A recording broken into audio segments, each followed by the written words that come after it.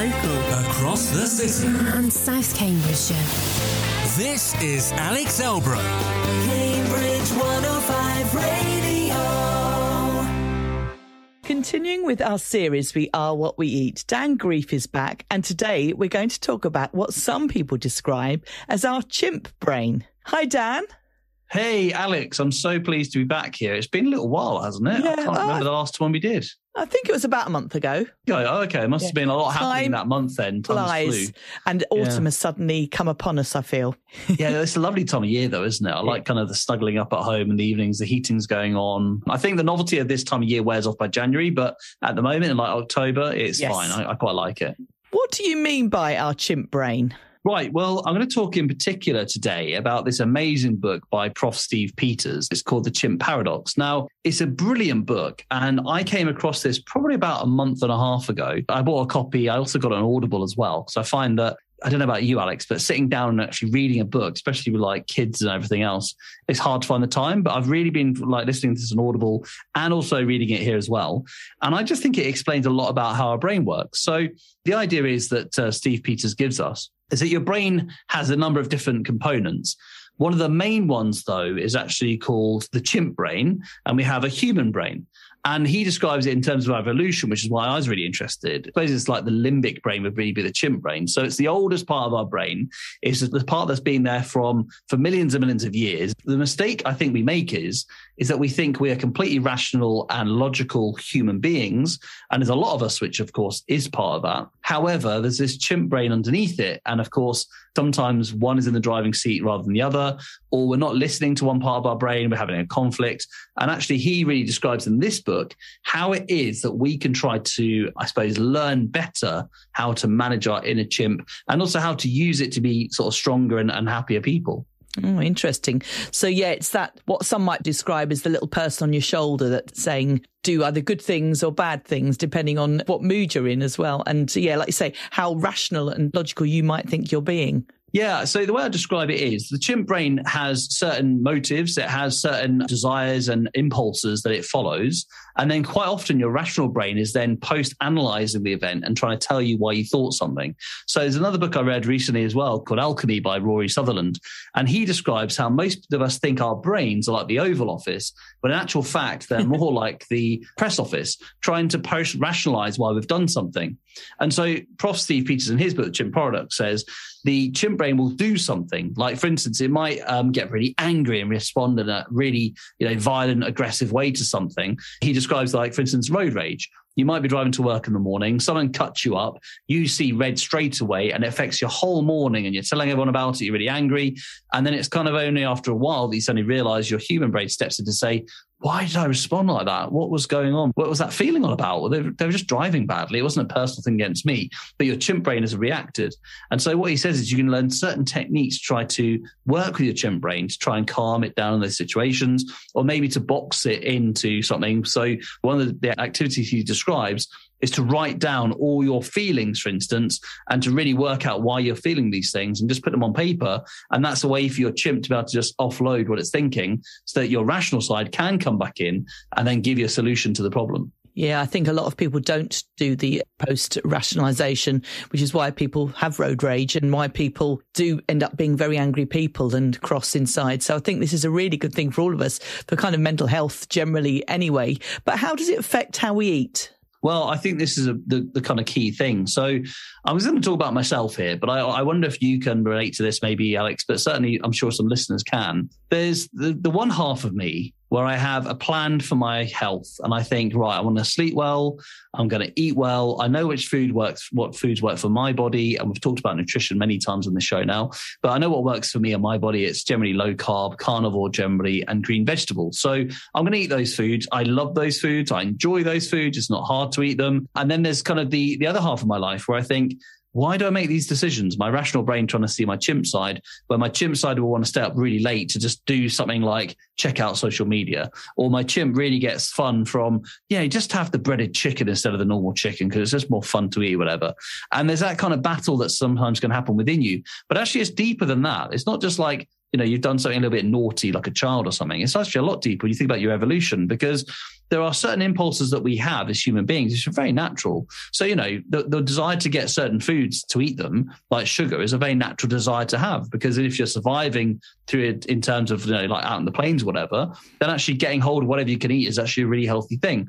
And so what I think would be really important is to try to manage your chimp in some ways. So I think environment is one of the key things. If I see it, I want to eat it. If I don't see it, it's not part of my daily life, then it's not there anymore. And I think that impulse is then far, far less. And it means my human brain is happier because we're actually staying on track. Well, another good example was, and I've noticed this is a huge one for me, is sleep. So I'm naturally a night person. Maybe tribally back in the day, I would have been somebody who would have been there, guarding the tribe and keeping the fire going. Who knows? But I'm having to make myself. I said I have. It's not true yet. I'm making myself now. I did last night try and it didn't work, but I will tonight. Make myself go to bed at 11 to wake up at 7. And, all things well, my children will sleep as well, because otherwise I'd easily stay up till 2 and get up at sort of 6 or 7 every day. And it's just bad for me. And then it means the next day that my chimp is more irritated. It wants to go for the foods it can get its hands on. And I tend to be more hungry. My hormone levels are all over the place. And I think actually, if I manage myself and treat myself like a parent treats their child, put myself to bed the way I put my kids to bed, that'd be better for my overall health. So I think there's those kind of strategies which would really help those impulses be slightly less than they would normally be, so that my human can actually achieve what it wants to. And I think the other thing as well, it says a really good thing. It says the chimp is stronger. The chimp reacts a lot more strongly, but also immediately than the rest of your body does. And one of the things it said, if you find it hard to get out of bed in the morning, do a countdown really quickly before your almost chimp brain's had a chance to react. So I'm getting up in 5, 4, 3, 2, 1 and up and out. And your chimp brain hasn't even had a chance to react, like what's happened there. And I think you can do something similar with food. If you are in an environment where it doesn't work for you, maybe think, I'm going to put it into this box. I can't see it because it might be somebody you're living with in your house. I'll put it into this box, can't see it, put it in the fridge in 5, 4, 3, 2, 1. It's gone and it's done. And I think it's those kinds of strategies that I'm going to try out, because this is quite a new book to me, to be honest. But I really think it probably tells us a lot about how we work, because we are so unforgiving as a society sometimes. We think, I suppose, lead ourselves to thinking that we're completely rational people. And I think it's right to say we are a lot of the time, but there's key areas that we need help with because it's impulse based. And so if we try to manage that, not criticize it, and learn from where we've maybe, I don't want to say messed up because that's judgmental, where we've chosen something suboptimally for us, maybe we can look at that and think, why did that happen? And what can I do to change the environment to make it not happen next time? And if you did that and you forgave yourself when it did happen, I think you'd do a lot better. I completely agree. I think out of sight, out of mind does really work, especially when you are in a kind of good place. What you don't need is then that thing to suddenly be put in front of you.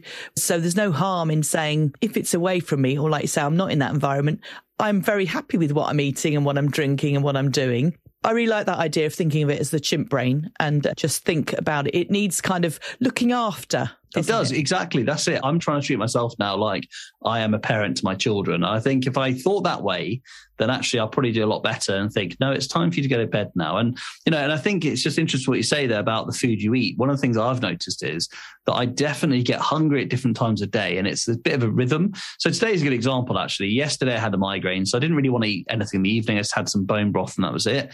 And I don't normally eat until 2 or 3 o'clock in the afternoon the next day.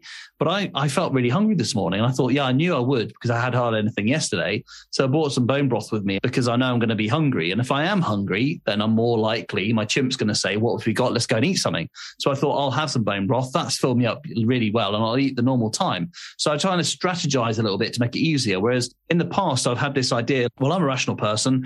I eat at 3 every day. That's when I eat. And I don't eat beforehand. It's just willpower to get me through that hunger period.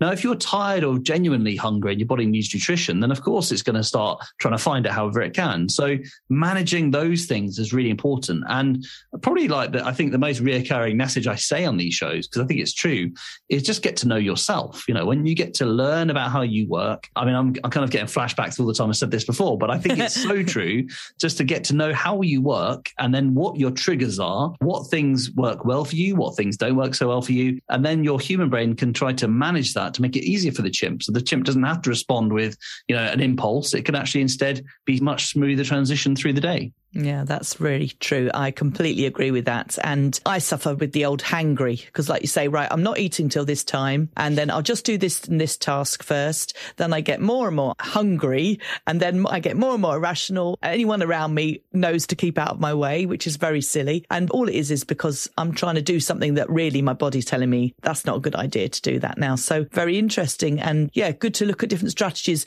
and not to blame rather than just find different ways. Calling it something different probably helps too, doesn't it? I think so. I think when you look at it in that way, you suddenly realise it's not your willpower against your lack of willpower. Actually, it's just the way you have evolved over time. And if you accept your evolution and learn how to work with it, then you can be a lot happier and healthier. Excellent. Thank you very much for that, Dan. You're welcome, Alex. As always, I'll see you soon. Yeah, take care. Have a great weekend. Cambridge 105 Radio.